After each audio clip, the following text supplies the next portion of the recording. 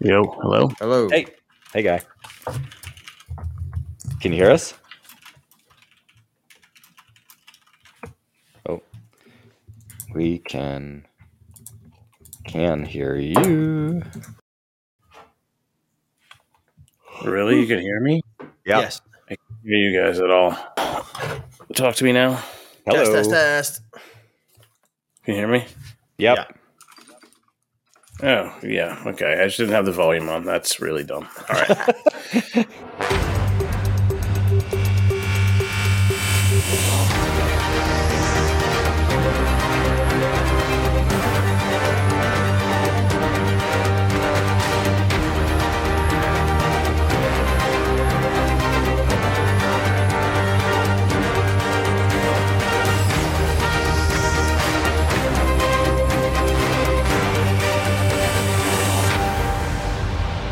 Welcome to episode 30 of Podcast X. I am Ben Kendrick. I am joined by my co-host, Mr. Rob Keys.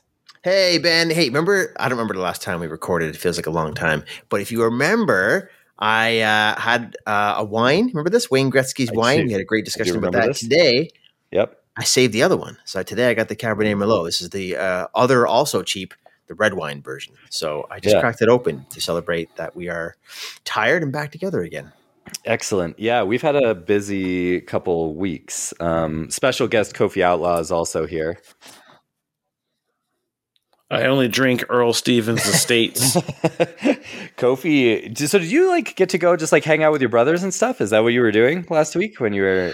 And then you did a staycation? No, I just went to Savannah. Yeah, it was spring break, and that means you're just trapped at home with your kids for a week. So it was also my brother's 40th, so I went to Savannah for just a night with my two brothers, and we had a good time on for his birthday out in Savannah, downtown Savannah, Georgia. Shout out to Savannah. Then I came home, did a little bit of work, and then was like, I'm out again. And we have a kind of staycation tradition here in Nashville at the Opryland Hotel, which is one of the biggest hotels, non-casino hotels in definitely America and I think the world. But, so we hang out there, and there's a water park and a bunch of other stuff that we do. And yeah, man. So I haven't even been to my own podcast, the hopefully award-winning Comic Book Nation, in quite a couple of weeks now. So I'm just out of this whole podcast game. I just kind of said, fuck it. I haven't seen anything. I missed the screenings. So I'm just here for the drama, baby. And as soon as I came back in through the door, the drama was going down, and it's good to be back. Yeah. So we're going to be talking today. We're going to do Rob and I both saw Shazam, Fury of the Gods. So we're going to talk about that. And then we're going to break down kind of all of this sort of what I guess we would describe as sort of the swan song of the DC EU or DCU, pre-James Gunn days. Because sounds like a lot of stuff was kind of percolating that didn't happen, and The Rock made some moves that sort of may have damaged some of the franchises. So we'll kind of unpack that after we do our review of Shazam. We're going to do that after our review of Shazam, even though we'll have spoilers in the review, just because I don't honestly, after seeing that movie, I don't know if there's a whole lot that wasn't shown in the ads, for one thing, and also just anybody would really care about the what happened to that motherfucking teacher wasn't shown in the ads, baby. Wait, what? Yeah. I don't even remember what part we're talking about. Teacher Meets Gravity. Oh, that's right. I completely forgot. Dude, I think I forgot half of this movie already. But yeah, Rob wasn't feeling well last week, and I was busy as shit. So we, but we're back this week. Going to talk some Shazam. Going to talk some DC. We'll have John Wick next week. I've seen it. I know these guys are excited to see it. So yeah, we'll be talking that one next week. But we'll just kick it off. So Rob, you went and saw Shazam. I saw it at a press screening. I saw it right after John Wick, and I will preview my John Wick comments for next week, as I fucking loved John Wick 4 and just absolutely reignited my interest in the franchise. Not that I was getting super tired of it or anything, but it might be one of my favorite entries with some of the best action. So I was flying high.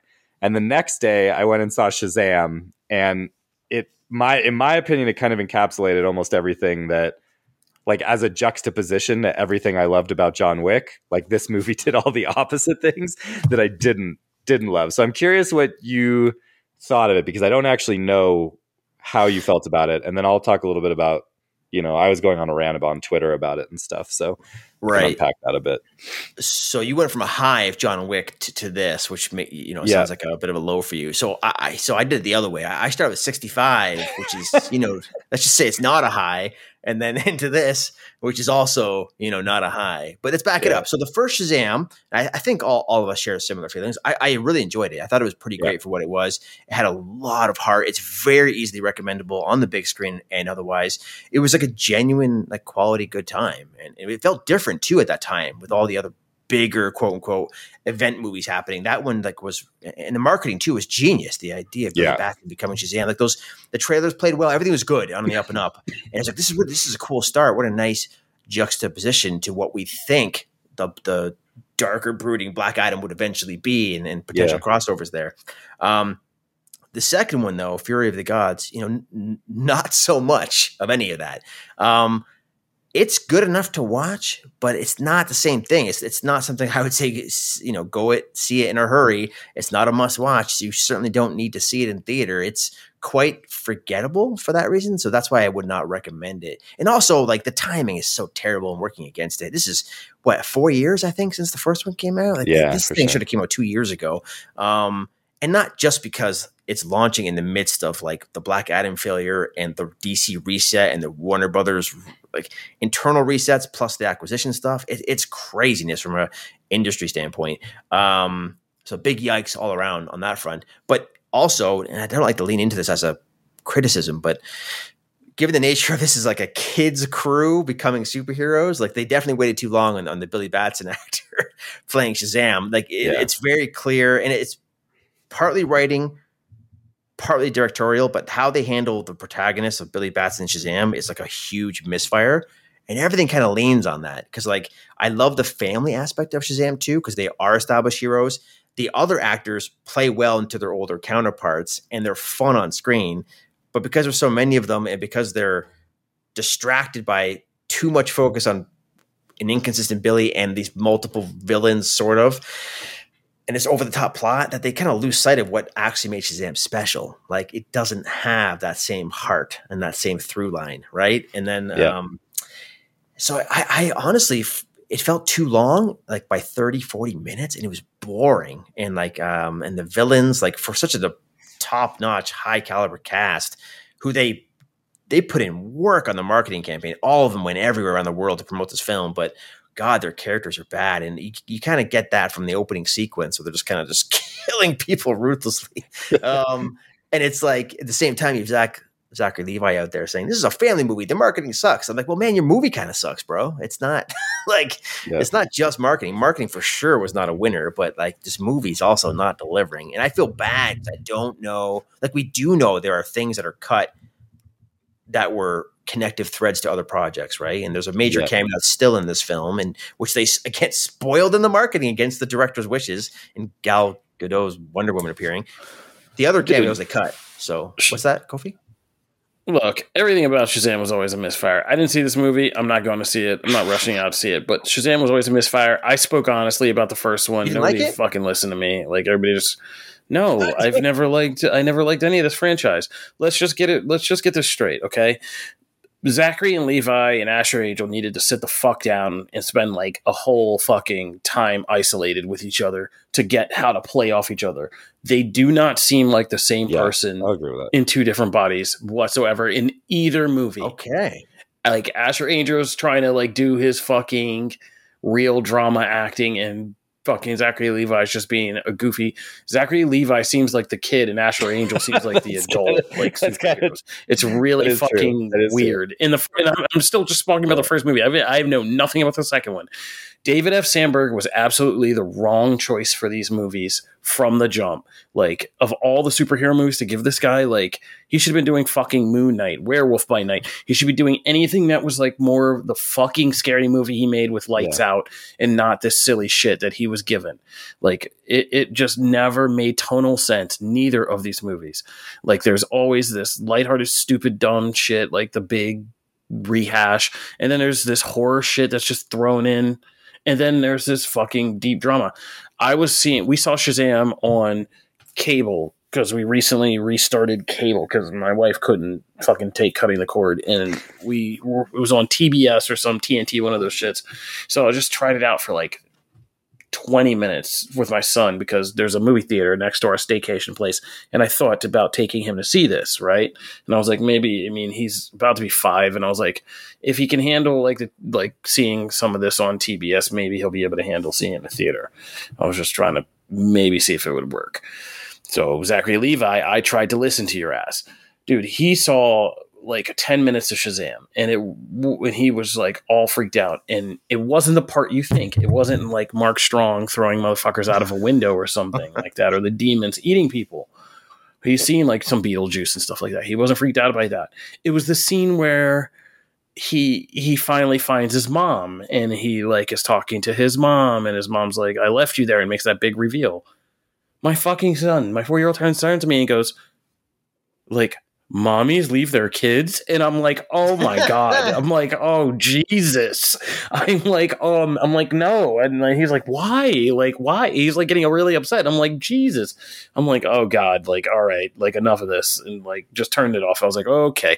I was like, and so like, I was just like, yeah, I can't even rely on this fucking movie for 10 minutes of a fucking random spot scene without it like fucking up my kid. And now he's asking me, do parents leave their kids if they're bad and shit? And I'm like, oh my God. And so like, it was just always all over the place. So I just feel like this was just more of an obvious mess than the first one. And second of all, it always angered me of like them trying to make like Montreal or whatever the fuck look like Philadelphia. I can see that. Like nothing about this movie ever feels like Philadelphia in any sense.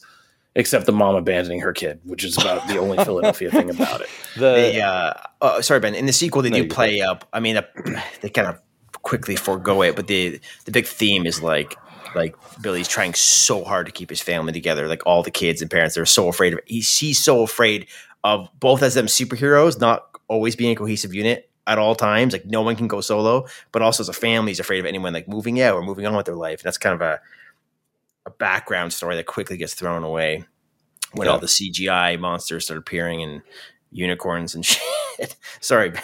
No, it's fine. I mean, I was going to say, I think you like, you know, to some extent, I think you both have kind of encapsulated some points that when I was ranting about this movie on Twitter the other day. It's like, I think the biggest problem with the sequel there's a lot of problems. I don't think the villains are good. They don't make any sense.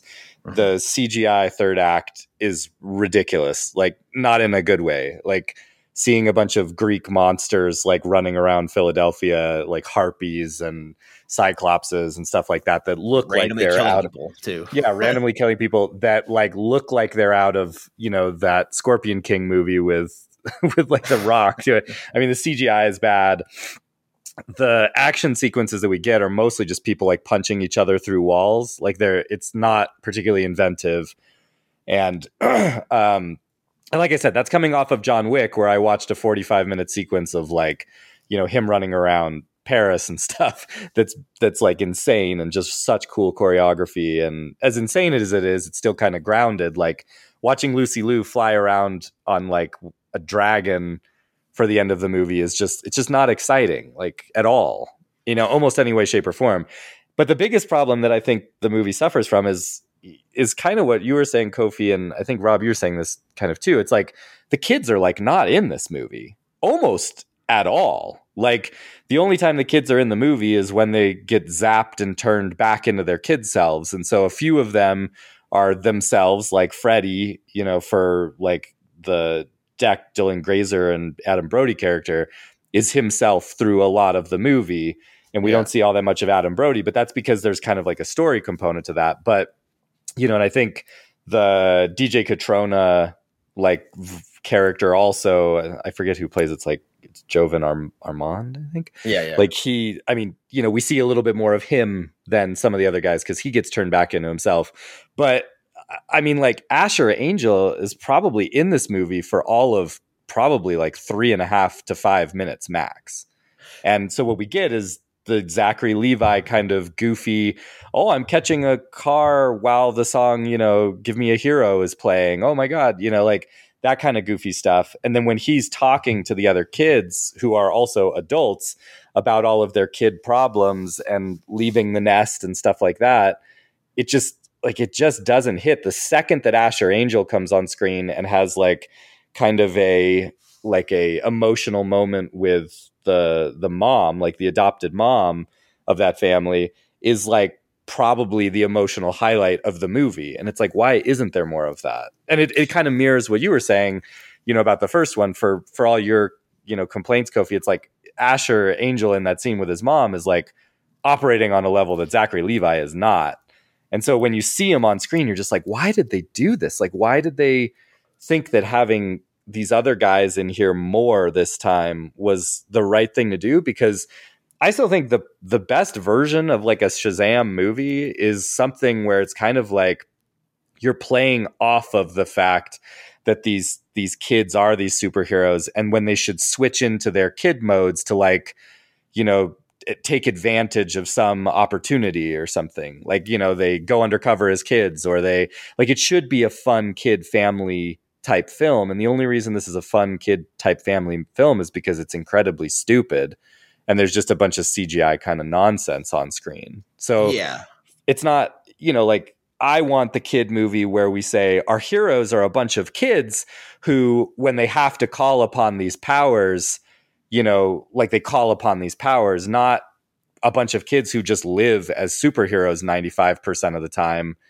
Like they're sitting around the Shazam, like cave or whatever, the wizard's cave, just like as their superhero selves instead of like as their kid selves having conversations. Like I don't understand why they would do that.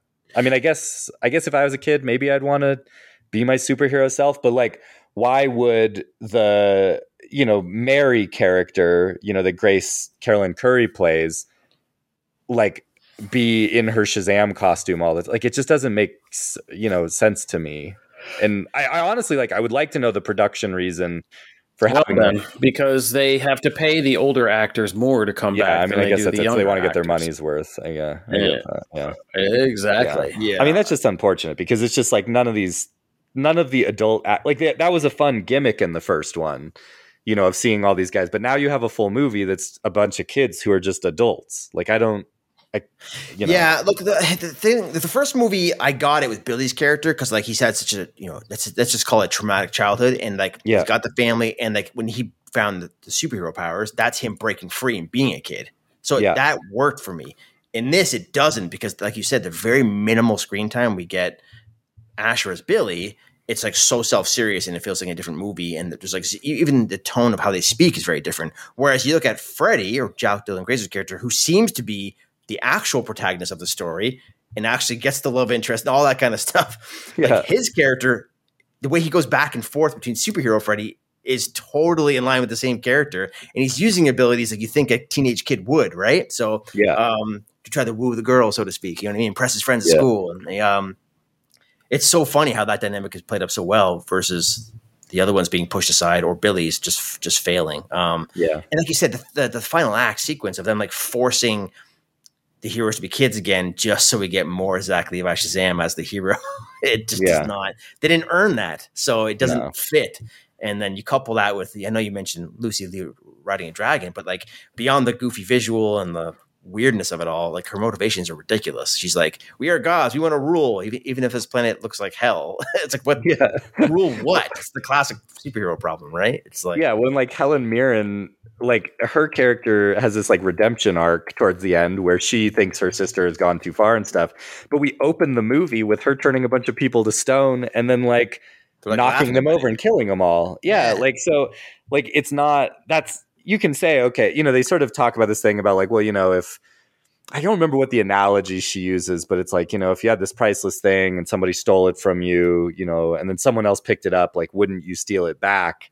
but like at no point is she really talking about like murdering everybody. And you're supposed to think of like the Helen Mirren character as kind of, I don't know, like a complex, almost anti-hero kind of character. Like, you know, she'll go to certain lengths to like restore her kingdom, whereas the Lucy Liu character doesn't want to restore their kingdom. She wants to destroy the earth and stuff. And it's like the Helen, but I mean, so much of the beginning of the Helen Mirren character was like her pretty much just like murdering people for the irony there is that these three gods who are hundreds or centuries, years old, they're the most childish, which is the weirdest thing, right? They have zero complexity. Yeah. They do not make sense. They do not act as gods. Their motivations don't fit what their actions. So and sure, people will throw it away. It's a popcorn movie. No, and it's not good enough. There are so many of these out there. Yeah. We shouldn't be spending $150 million making this, right? Yeah.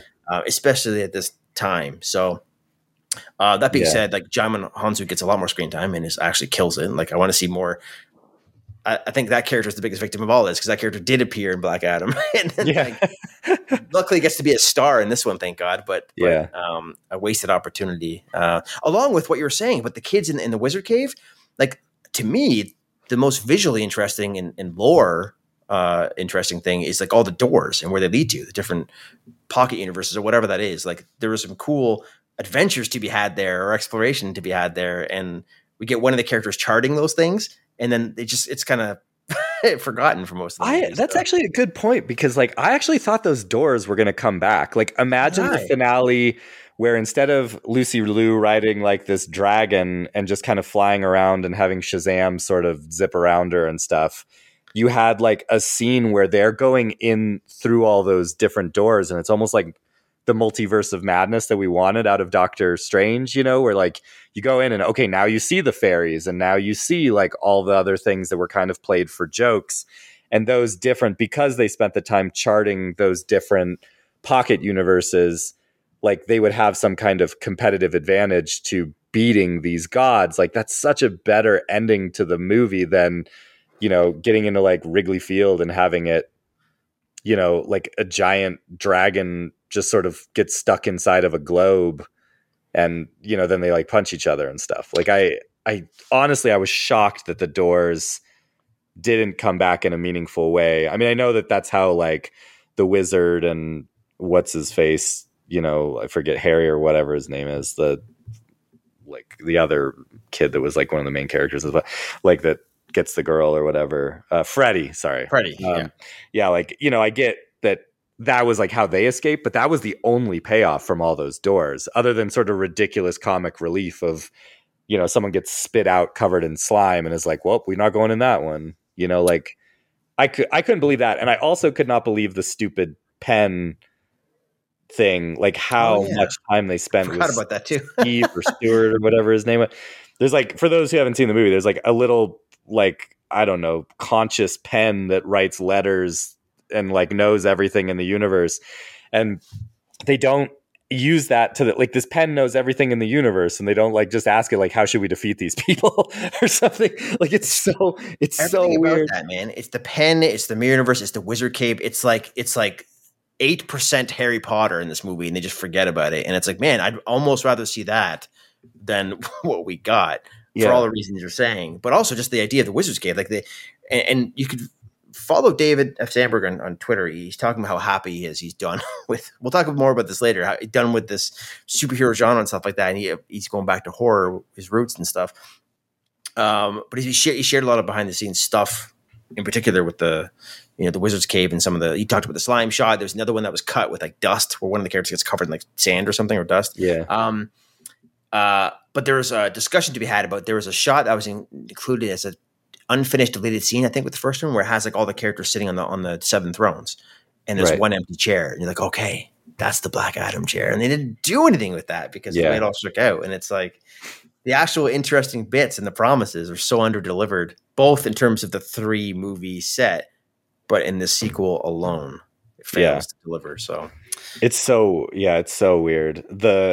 Like also, I mean, this is, I guess, the biggest spoiler of so if you actually are going to go see this movie and are worried about spoilers, I don't know, skip ahead, but we may also reference this later. But so at the end of the movie, Shazam dies And then he is buried in the Daughters of Atlas's realm for, I still don't understand exactly why. And there's some line that, like someone says, well, can't we use the staff to resurrect him? And everybody's somber and everybody's sad. And the wizard says, no, there's no magic left. We would need a spark from the gods. And everybody's somber, staring at this, Billy is dead. He's sacrificed himself. And then you hear, dun dun dun dun dun dun dun, and Wonder Woman steps on the screen, like snaps her fingers, and the wizard's like cane reignites and magic is back, and the tree lights up with this dead tree lights up and comes back to life because now there's magic in the realm. And there's flowers everywhere. And there's flowers, and they're creeping towards Billy's grave, and Billy's hand erupts out of the dirt like a zombie and scares everybody. And it's this ridiculous, silly moment. And everybody's happy because he's alive and he couldn't believe they buried him. And it is the most tone deaf thing I've seen in a lot of superhero movies. And we've seen a lot of tone deaf moments. But it is like I get that, people sort of have this, like, I don't want to call it like a fetish, but sort of like, Wonder Woman, you hear that music and Wonder Woman stepping on the screen and it's supposed to be really exciting. But I don't know. I mean, how many times in the DC universe now has Wonder Woman kind of just like come out of nowhere with that stuff? You can't make that better than it was in like Batman v Superman when, you hear that theme and she like jumps right in front of Doomsday's like beam and it's this big epic moment. Like, this is not that, and like she doesn't look excited to be there. What she's saying doesn't make any sense. Like, there was, these crazy like Greek monsters running around Philadelphia, and where was Wonder Woman wasn't helping kill, like ancient Greek monsters. Like, it doesn't make any sense why she would show up there and not have showed up before. And, I get it's a shared universe. I get, that there's suspension of disbelief there, but Superman isn't helping fight in Philadelphia, but Superman also isn't in the end of the movie. So it's very strange to kind of acknowledge that this character exists in your world. And there are multiple references to Wonder Woman. There's an actually legitimately pretty funny part that I thought was funny, but is just bizarre and weird, where Billy is having this dream about Wonder Woman and the wizard like kind of breaks through into his consciousness. And it's like Wonder Woman's body with like the wizard's face on it talking to him, which is super, I mean, it is terrible looking. What the fuck are you talking about? Oh, yeah. Is this part of the movie? It is a real part of the movie. Yeah, Billy's having a dream about shit. Wonder Woman. They're going on a date in Paris, I think, or something like that. Yeah. And then she gets up to leave the table and turns around, and it's like Jaimin Hansa's face on Wonder Woman's body. It is. I mean, now, like, they have, let's see this movie now just for this scene alone. Yeah. They have like what is a like 45-second conversation, like back and forth with Jaimin Hansu's face on Wonder Woman's body. But it's like, Wonder Woman's all up in this movie. So it is weird that she doesn't show up. Like, a cooler version of that third act would be like Wonder Woman shows up to help Billy Batson fight, this monster or something. Like, it's just, I don't know. It's the most. If they're showing up for the Peacemaker shit, right? Like, yeah, well, and that's it. I mean, that's it. And and then the post-credit scenes of this movie are like tie-ins to the Justice Society of America, where the Peacemaker guys show up again, who were in Black Adam. And then the last one is, like a Mr. Mind tease again. And it's like, so now you're teasing Mr. Mind for the second time in this franchise. Like, why wouldn't you have just had that character be the villain in the second one? Instead, you did this weird Daughters of Atlas thing that, I don't know. It just doesn't work. Like, a lot of this stuff just doesn't work. It was ill-conceived and kind of missed the point, I think, of what made the first one, fun and stuff. So, speaking of which, we were supposed to do a light Shazam review. We've been at this for that's true. It's true. So, hour.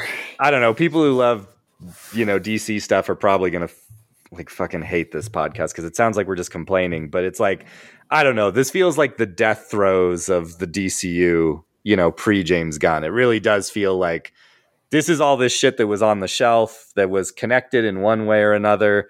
And then The Rock, which we're going to talk about here in a minute, came in and tried to kind of take control of the DC universe and tie everything together and sort of strong arm kind of a different direction. And then the studio was like, we're not doing that either, and brought in James Gunn. And now we have these weird, like, vestigial sort of organs that don't feel really connected to the original thing that Snyder started anymore, don't really connect to the Rock, universe, which this should absolutely be connected to and feel connected to. And it's not connected to the James Gunn stuff, because especially after this movie making 30 million in the first weekend, like, I don't see him bringing this back in either. So it's just like, I don't know. It's this lifeless sort of husk of a bunch of ideas that just, kind of were all going in different directions and didn't come together. But yeah. And even after all the learnings, there's Warner Brothers, this film still can't shake that interference, the layers of it in this case. So we talked about the Wonder Woman cameo, of course, which, by the way, David Sandberg had to shoot remotely from the US because he couldn't get a visa while she was in London. So they did this over like remotely, which is probably why it feels so disconnected. And a weird thing there too, what's his face? He plays Freddy, Jack Dylan Grazer, whatever his name is. Yeah. In one of the interviews, I think with us actually, or someone, maybe it wasn't us. In one of the interviews, he said like that she was coming off of shooting Aquaman 2. So I'm like, oh boy, no way they're gonna play that card again, right? Yeah. But they also, there's reports of like, there was a Batman and a Superman cameo for Shazam 2 as well that were obviously cut, much like many of the cameos in The Flash have already been cut for obvious reasons. So it's such a weird thing. But then you also have the Rock of it all, which you're kind of hinting at here, where like Shazam was gonna appear maybe as a cameo in that, and he nixed that opportunity. And we talked about it here in the podcast, but when they promoted Black Adam and Shazam, which by the way, Warner Brothers did not want to do, but The Rock kind of made that happen at Comic-Con. They did not come out on stage together. They did not talk about those two characters connecting at all. The marketing campaign for Black Adam became all about The Rock as the superstar, and he has to go up against the biggest. It's Superman, which kind of derails the point of this little micro franchise anyways, right? But to what you were alluding to, with this film, there were supposed to be Justice Society cameos in here. Cyclone and Aldous Hodge's Hawkman were supposed to appear as the recruiters for Shazam. And instead, The Rock nixed that, said, hell's no. So Warner Bros. Had to bring in Steve Agee or Aggie, I don't know how to pronounce his name, and Jennifer Holland in as like the Peacemaker Connection Task Force X instead. So weird, right? So it's like, but also, what's the point now? Why do they even have these post-credit scenes? There's no way they saw this movie and said, yeah, we're doing Shazam 3 for sure. Everyone loves Zach Levi right now. It's like, there's just no chance. But this is not going to end either, because we have 2 other connected films coming up. I am still, we can talk about sort of the feuding and stuff that's now happening over the failure of this movie, but I am still very confused about how Aquaman is going to be what resets the DCU after like, I mean, the Flash is going to do it, but like, I still don't understand. Like, I still don't understand how Aquaman is still hanging out there, like as a thing that, is clearly, and also just like, the early test screenings of that sound like they haven't gone well. Like, I don't know, man. I don't know. I'm excited about the Flash still. I'm really excited about the Flash. Everybody seems to think that it looks good. So like, I'm excited about that, but man, I still can't believe you picked that. It's your best one. I still cannot believe that. Jesus. Can one of you guys kind of explain? I know, Rob, you were kind of the cliff noted versions of it, but I mean, there was a lot of actually like public feuding and comments that were coming out of this past weekend. Listen, let me break it down for you kids. Here's how Hollywood works. Movie stars have big egos. For superhero franchises, it's supposed to be easy thing for them to put their egos behind because it's a safe thing, right? Well, The Rock came out with Black Adam, and allegedly he was the major force in shifting the focus of that film in the series to not building up towards a Shazam fight, but a showdown with Henry Cavill's Superman was what The Rock wanted, allegedly. So he tried to push for that.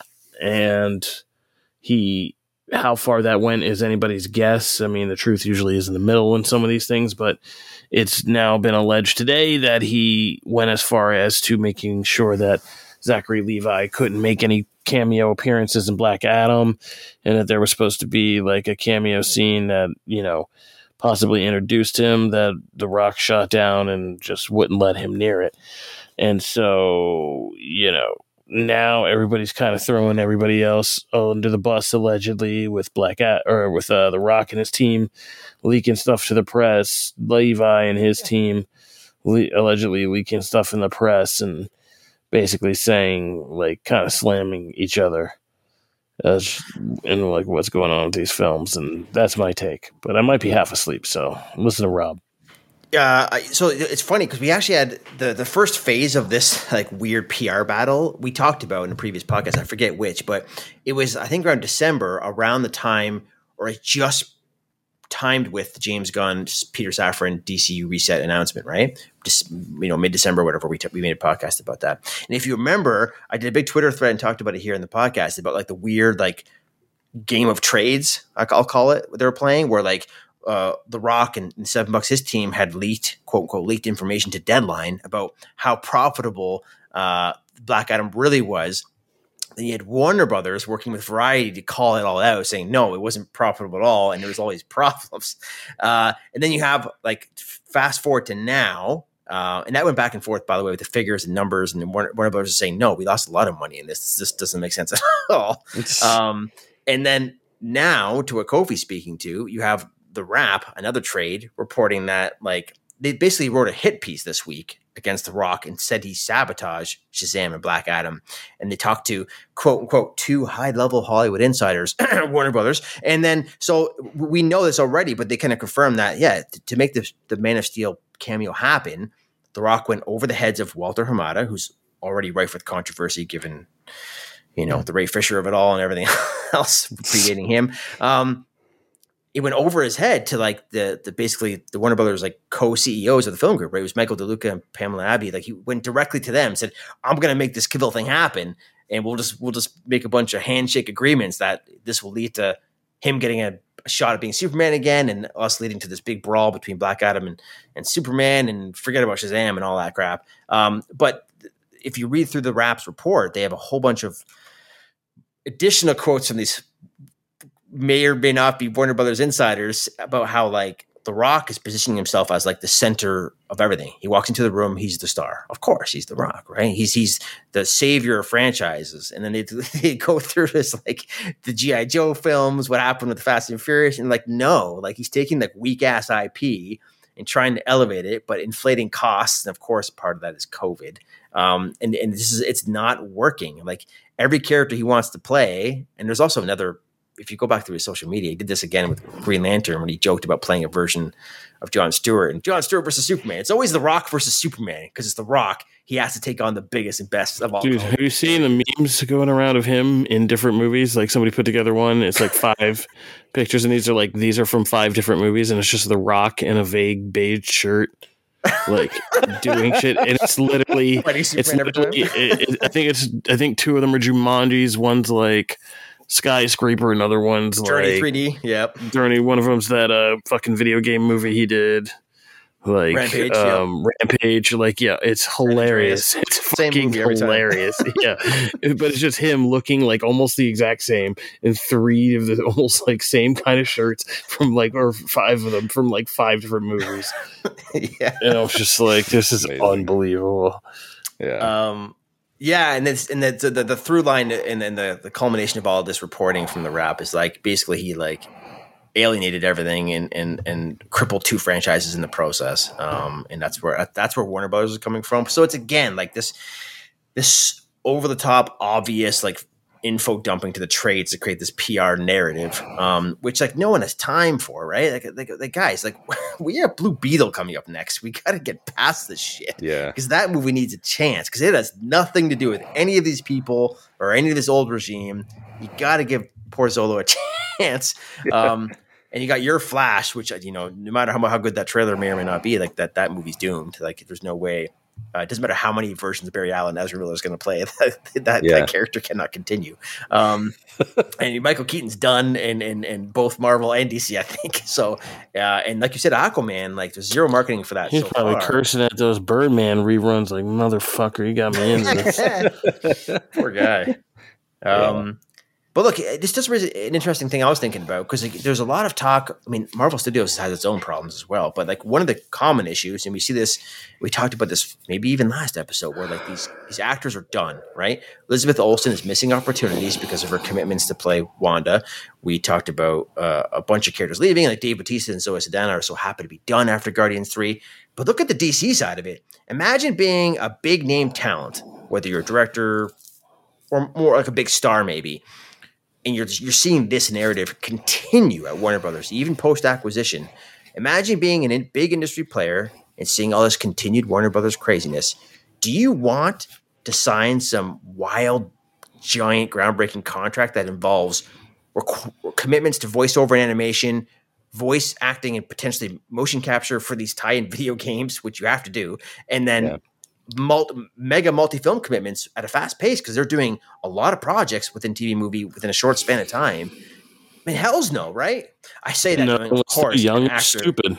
That's it. I mean, it's of course it's a big PR, massive lucrative opportunity. Of course, talent would take it, but from any experienced veteran, like, you gotta be looking at this and being like, holy shit, what an embarrassment over there. Like, this does not end. So, it's wild, dude. It's wild. Yeah. I don't know. I feel like, we've done a couple podcasts now where we just kind of try and chart like everything that's gone wrong here and what we were hoping, like would come of all this stuff. And man, this is not, I don't know. This is not the way that I didn't dislike, like we were talking, like I don't have the problems with the first Shazam that Kofi does. I think it's okay. It's not my favorite. I like it a lot. Ben's reaching deep in the fridge for that mayonnaise jar.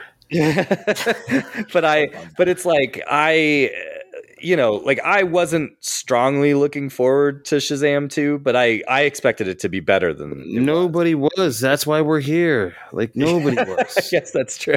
But what if Black Adam was good and they did have Zachary Levi appear in that? Then you'd be like, oh, okay, this is kind of leading to something. Yeah, they had. That's the funny thing about this. They had this was the only part of the thing that's really funny about this, if you guys really want to get cynical like me, and I'm on the verge of sleep, so I don't care, is that this was the one, and I wrote about this over on Comic Book, like, this was the one corner of DC that they could actually just start to build out something. Yeah. Like, it was such an easy layup. They had, Shazam wasn't like a killer, but it was a box office draw enough so to get a sequel. The Black Adam movie was in development. Like, this was the one corner of the DC universe that you could have fleshed out into its own, even if you kept the connections to the Snyder stuff and all that, like, into essentially its own little isolated corner, right? Which is I'm dealing with other kind of mystical threats and stuff like that. And so it's just nuts that they squandered all of that. Yeah. All of that potential. You think that like COVID would have made people smarter about building like a franchise and making sure there's a steady boat and that they all rise together and get this money together. And instead, it's just like, this. It's weird, man. I don't know. We always talk about this, but it's like, it just is so strange to me, like the amount of money that people are paid to make terrible decisions. Because, like, I don't know. I mean, people probably think we're full of shit. We've been doing this a long time, but I do feel like if the three of us were sat down and they were like, okay, we got, we were put in there with like James Gunn or something, we could. I feel like we could fix these things because it's not like rocket science. This stuff isn't rocket science. It's like, objectively, Black Adam was a weird ass, not very good movie, and now this was an even worse movie. So it's like.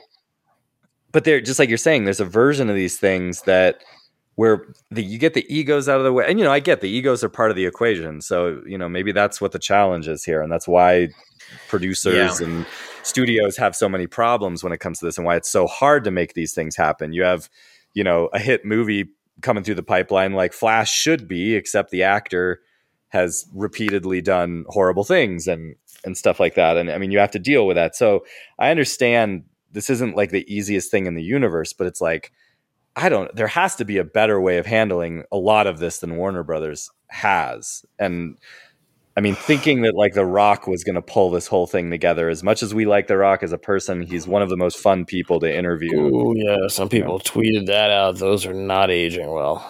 Yeah, I mean, it's like, I think like, as much as there's like positivity there, like this was a pretty like messed up situation. Like there's such a funny meme. Like yesterday, like in the midst of all of this like bad PR for The Rock, like he's just like randomly like just tweeting and Instagramming about his XFL things and XFL highlights, and then like so all the responses are like Zachary Levi though, and then or one of my favorite one is a meme of Paul Dano from playing the Riddler and the Batman, and it's like his face in prison, and the caption is, "Does he know?" It's the funniest fucking shit I've ever seen.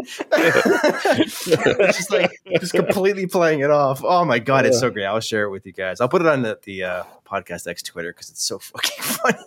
Yeah, I had a thought I don't know. That was more important, but I completely forgot. No, I mean that's just the absurdity of the whole thing, But I don't know. I'm not trying to say like Hollywood needs to call us up and have us fix this shit, but it's like I'm sure it's harder than I'm saying. But like this is just I'll do that job. Insane. I'll do that for $1. Yeah. The problem is it on paper it sounds so simple, right? The problem is they just don't give any group that control. Or when they do test it, they test it sometimes with the wrong person and it fucking backfires.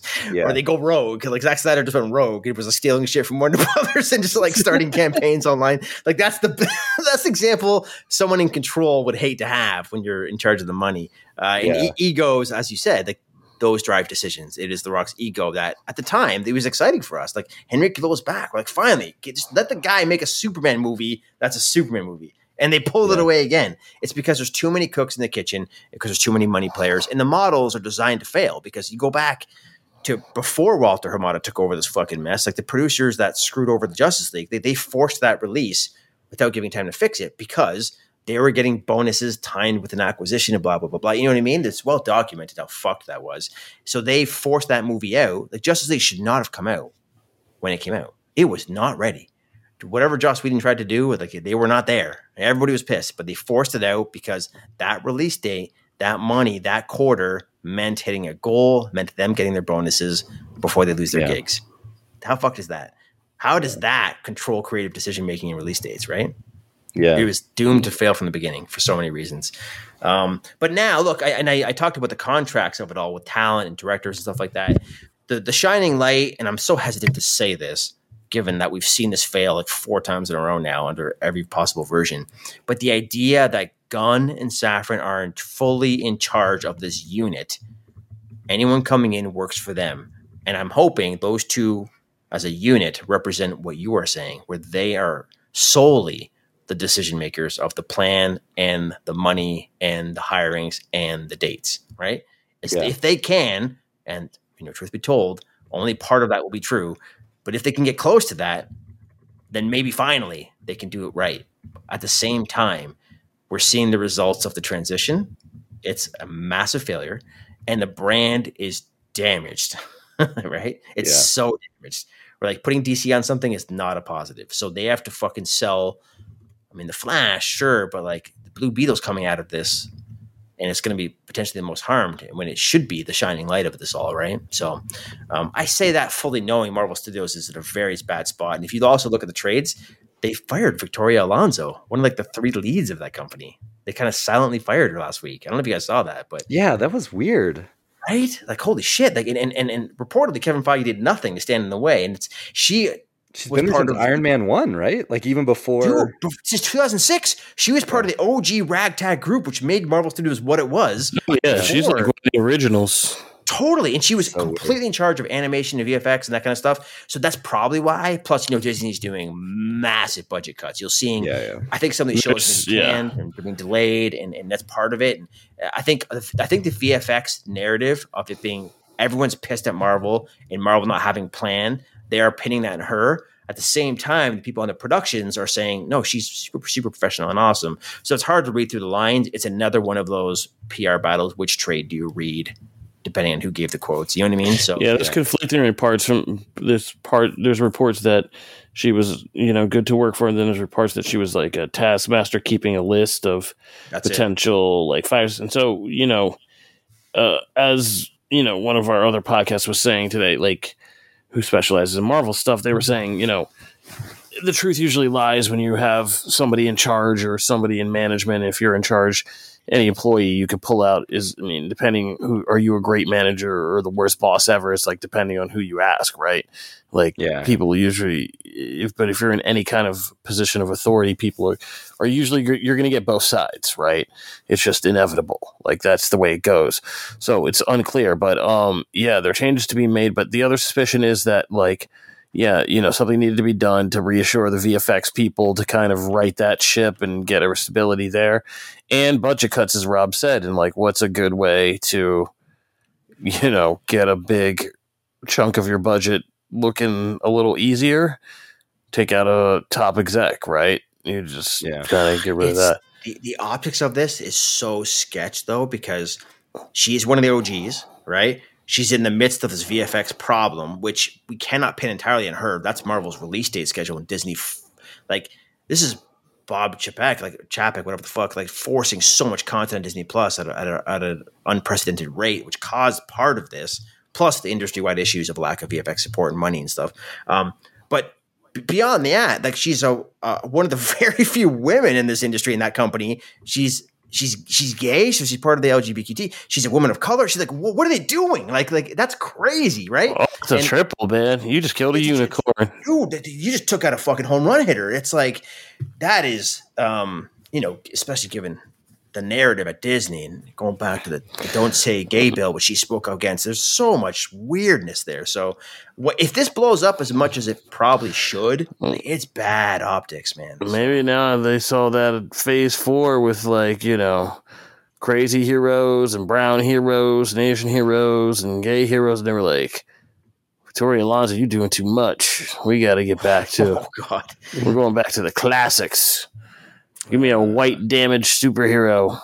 Next week, Tony Stark's coming back. Oh my God. Anyways, it just shows you that, there are no greener pastures at that level in this industry, with the content machine shrinking on streaming services and the box office results being more at risk than ever, potentially. There's a lot of weirdness happening, a lot of transitioning happening. So I'm very curious what's going to happen to CinemaCon next month.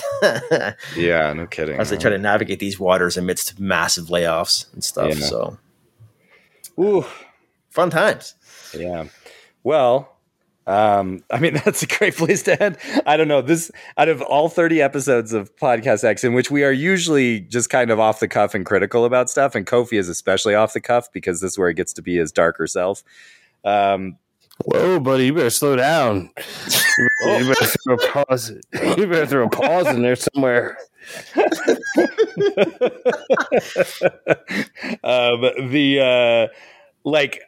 This is maybe our most cynical and just, like, frustrated episode ever, because I just, like, I don't know. I like to point out that I was napping through quite a bit of this, so, like, it's the you wine. Guys, it's you guys that are being. This is all you guys. I had that one rant about how Shazam sucked from the beginning, and I let it be just known from there. Yeah, you came in here like, fuck all of this. I'm not even gonna watch it.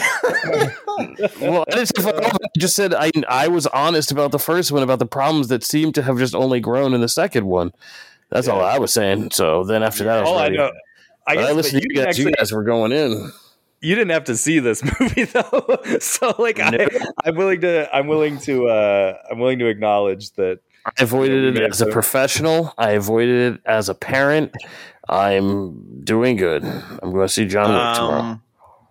Yeah, I'm so excited to see John Wick. Yeah, Keanu Reeves will save us all. I can't wait to talk to you guys about that movie. There's just so many, like, unique and cool things and just fun moments, and I don't know. I mean, like I said, maybe my, disdain for Shazam 2 comes a bit from, literally the day before I saw John Wick and was just kind of, like, blown away all over again. You're not wrong, though. I mean, the word of mouth. I mean, look, a couple factoids here. This Shazam 2 is the absolute weakest DC EU, like, box office launch. Yeah. Not including the pandemic stuff, because obviously you had some day-and-date HBO Max releases with the Suicide Squad, which was better. That's a good movie. Yeah. You know what I mean? And what was the other thing I was going to say?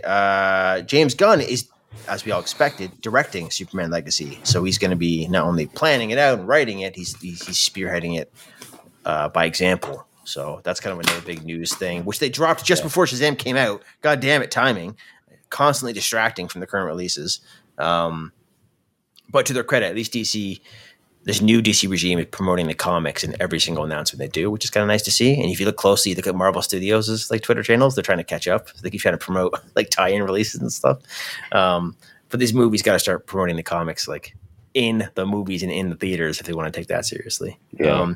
But last thing, I know we keep talking about John Wick. RIP to our man Lance Reddick, who's no shit, man. What so sad. I know all of our outlets interviewed him. He is involved. Man, he goes from Oz to The Wire to Fringe to being like a legend amongst games. He's like a pillar, a leader amongst the Destiny community, and the community of that game is doing some amazing things to honor and tribute him. And of course, he's in Horizon. He's a comedy genius. He supports indies. He's such a nice, super talented, awesome dude. It's one of those few every couple of years you get those celebrity deaths, and it just hits you so different, right? I think it was also especially shocking because like all our outlets had you guys just spoken to him. He was literally just doing. Yeah, that man was about to like. This is like, it fucking sucks. Like Lance Reddick is one of those just character actors that is just greatest like of his generation. Did everything, so many, like you said, so many memorable fucking roles in so many things, from comedy to horror to like intense best dramas of TV. And he was just getting his, like, was John Wick was expanding the thing, and they were doing the Continental was doing the universe expansion. There was so much he could have done with that shit, and he was like, he loved fandom and doing kind of geek culture stuff, and like never was too serious about it or too like snotty about it. And like, it'd have been great to see him do more in John Wick and just to learn more about him and his character and just all that shit. And it's just this and Michael Williams, like also another Wire actor that went in recent years that just fucking, it guts me because like we must protect Michael B. Jordan at all costs at this point. Like, was anybody protecting Wallace? Like, oh like, no. Like these guys like were breakout talents like at a time when, speaking personally, there wasn't that many. Like, we live in a much more diverse, and we still have a long way to go, but we live in a way more diverse time now than like when these guys all broke out with like The Wire and doing some of the best work on TV that went unsung, unrewarded, like unrecognized to this day. Like no fucking major awards, no real spotlight for these guys for that work. I mean, and it's been good, and I'm always a big supporter of seeing all those guys from both HBO series, Oz and The Wire, kind of like seeing them all go out and become like motherfucking stars. Whether it was like Christopher Maloney and all the shit he's done with like Law and Order, or AAA, AAA, and all the shit he's done, from like indie stuff to G.I. Joe. That's a gay job, you know what I mean? AAA. Yeah. In Lance Reddick, homie who played the priest on The Wire. I forget his name right now. I'm blanking on his name. Like, all those guys are all near and dear to me for all the awesome work they put in to that show. And so, like, just Michael Williams and Michael K. Williams and Lance Reddick both going are just, man, that's hitting the black actor and entertainer community real hard. That's messed up. That's the for my part, he was an amazing little 4-episode arc in Lost. I thought that guy was, that was one of those great mystery box characters for a long time, where it was like, who is this guy? And I think that may have been the first time I ever really saw him, because I hadn't watched The Wire and stuff at that point, and hadn't seen Oz at that point either. And because that was pre-Screen Rant days when that character debuted. And like loved him in Fringe and sort of saw him peppered into some things that we covered over the years, obviously John Wick franchise and everything. But yeah, I mean, video games is a big part of where my connection to him is, because I love the Horizon series, and he's an antagonist, or kind of an anti-hero antagonist type character in that. Does a great job. And then, I mean, Destiny, like he's the voice of Commanders of Zavala, and like he's the leader of the Vanguard and everything like that in the game. Like he's basically the main kind of badass in the game. And in the kind of the public space in Destiny where like all the players gather, or one of the public spaces, like it sort of overlooks the last city, which is, the last city of humanity and stuff. And he stands on this ledge and is overlooking the city all the time. And like the last week, as Rob was alluding to, like once he died, people were just going there and like posting up for a bit and just listening to him talk. And because, you walk up to the character and he'll kind of quip at you and stuff like that. And I don't usually get like moved by that kind of thing, like a video game character, or something like that. But I mean, I found myself like, I didn't play Destiny at all this week, but I logged on and went to the tower and like, kind of paid my respects to Commander Zavala, because the character is a big part of that universe. And that's a game that I love so much. And I know, he played that game all the time and just thought it was so cool that he was in it, and was just such a fan of the community and the product and everything. And when you guys were saying, we're talking a lot about egos tonight, like that's a guy who did not have an ego. He loved everything he was in. He was always so positive about it. And you could tell he was just having the fucking time of his life doing that, like any role that he had and stuff. And he was like, he was living his dream. And it was shocking that, we were all cutting interview footage of him lively and joking around with the cast. And then just like, he's just gone.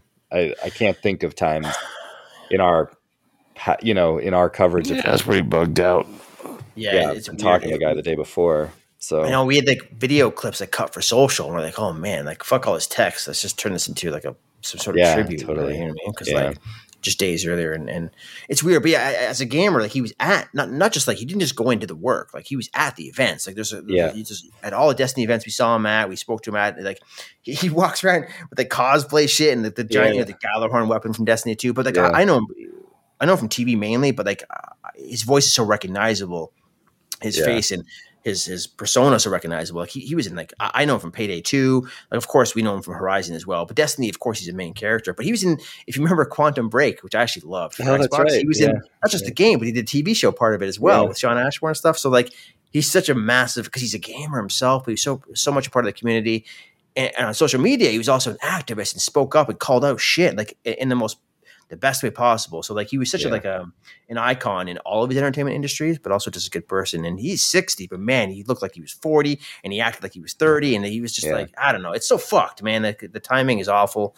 And you could feel this amongst the cast and crew of John Wick 4 who are, having, speaking in tribute to him at all these events right now. So it's weird. And Keanu Reeves said it best. Like you look at his red carpet interviews and he's like, man, it fucking sucks he's not here right now. Yeah. That's as simple as that. Yeah. Like, that's the best way to put it, I think. So, man. So I wanted to call it out because we will talk about John Wick 4 next week. So, and I mean, for his part of it, he's great in it. Like, same thing as he's usually doing in those movies, but he has a couple really, really good scenes in there.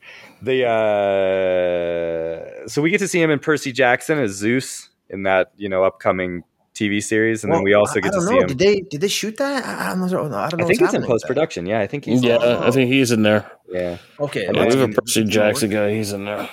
Yeah, and he's also in White Man Can't Jump and a few other things that we're still going to get to see. Dude, the man worked all the time. He was tracing that Sam Jackson record. He was. Yeah. He's in everything. So we'll see him a couple more times. It's crazy when you go back and look at the shit that he was in. He was in Godzilla as like, I'm looking at his, IMDb right now, as a soldier on the Manhattan Bridge and stuff. It's it's so fucking funny, like going way back to some of this stuff. But anyway. All right. Well, that'll do it for this week. Like rest in peace, Lance Reddick. Like, obviously we rest in power, homie. Yeah, that's it. But that'll do it for this week's episode. We'll be back next week with our review of John Wick Chapter 4, which I'm really excited to talk to you guys about. And previewing my opinion of it. If anybody's listening to this right now and, for whatever reason you're on the fence about seeing John Wick 4, I mean, I would see it in the biggest, just like loudest screen you can possibly find, and definitely check it out because it is a lot of fun. I cannot imagine people going and not having a good time at that movie. It's long as shit though. It's like 3 hours. I was shocked by that, but it goes by like actually relatively quickly, I think. So, definitely don't be deterred. Check it out. That's what we'll be talking about next week. Where can we find you guys on social media? I am at Ben Kendrick. You can also follow me. That's on Twitter. You can also follow me at Static Media. That's where I'm doing things. We got Looper. We got Slash Film. We got some other sites you guys are probably familiar with. Mr. Rob Keys. Yeah, I'm on Twitter at Rob_Keys. That's Keyes. I am. Where else can you find me? I'm not really streaming much these days, but I'm Failq on Twitch and Instagram, and check out our stuff on Screen Rant, and we get some other stuff, entertainment stuff on MovieWeb and Collider and CBR, and all that fun jazz. Kofi Outlaw. You can find my work always at comicbook.com, and you can find me hosting my own podcast show, the hopefully award-winning Comic Book Nation, every week on Fridays, live on your favorite streaming platforms, or you can download it on your favorite podcast platforms. Be sure to subscribe to our YouTube page as well for even more fun content. Like we have some Shazam interviews up. Awesome. So that'll do it for this week's episode. If you have time this week, give us a rating on your favorite podcast platform of your choice. That helps us spread word about the show. We will see you next week for Mr. Wick.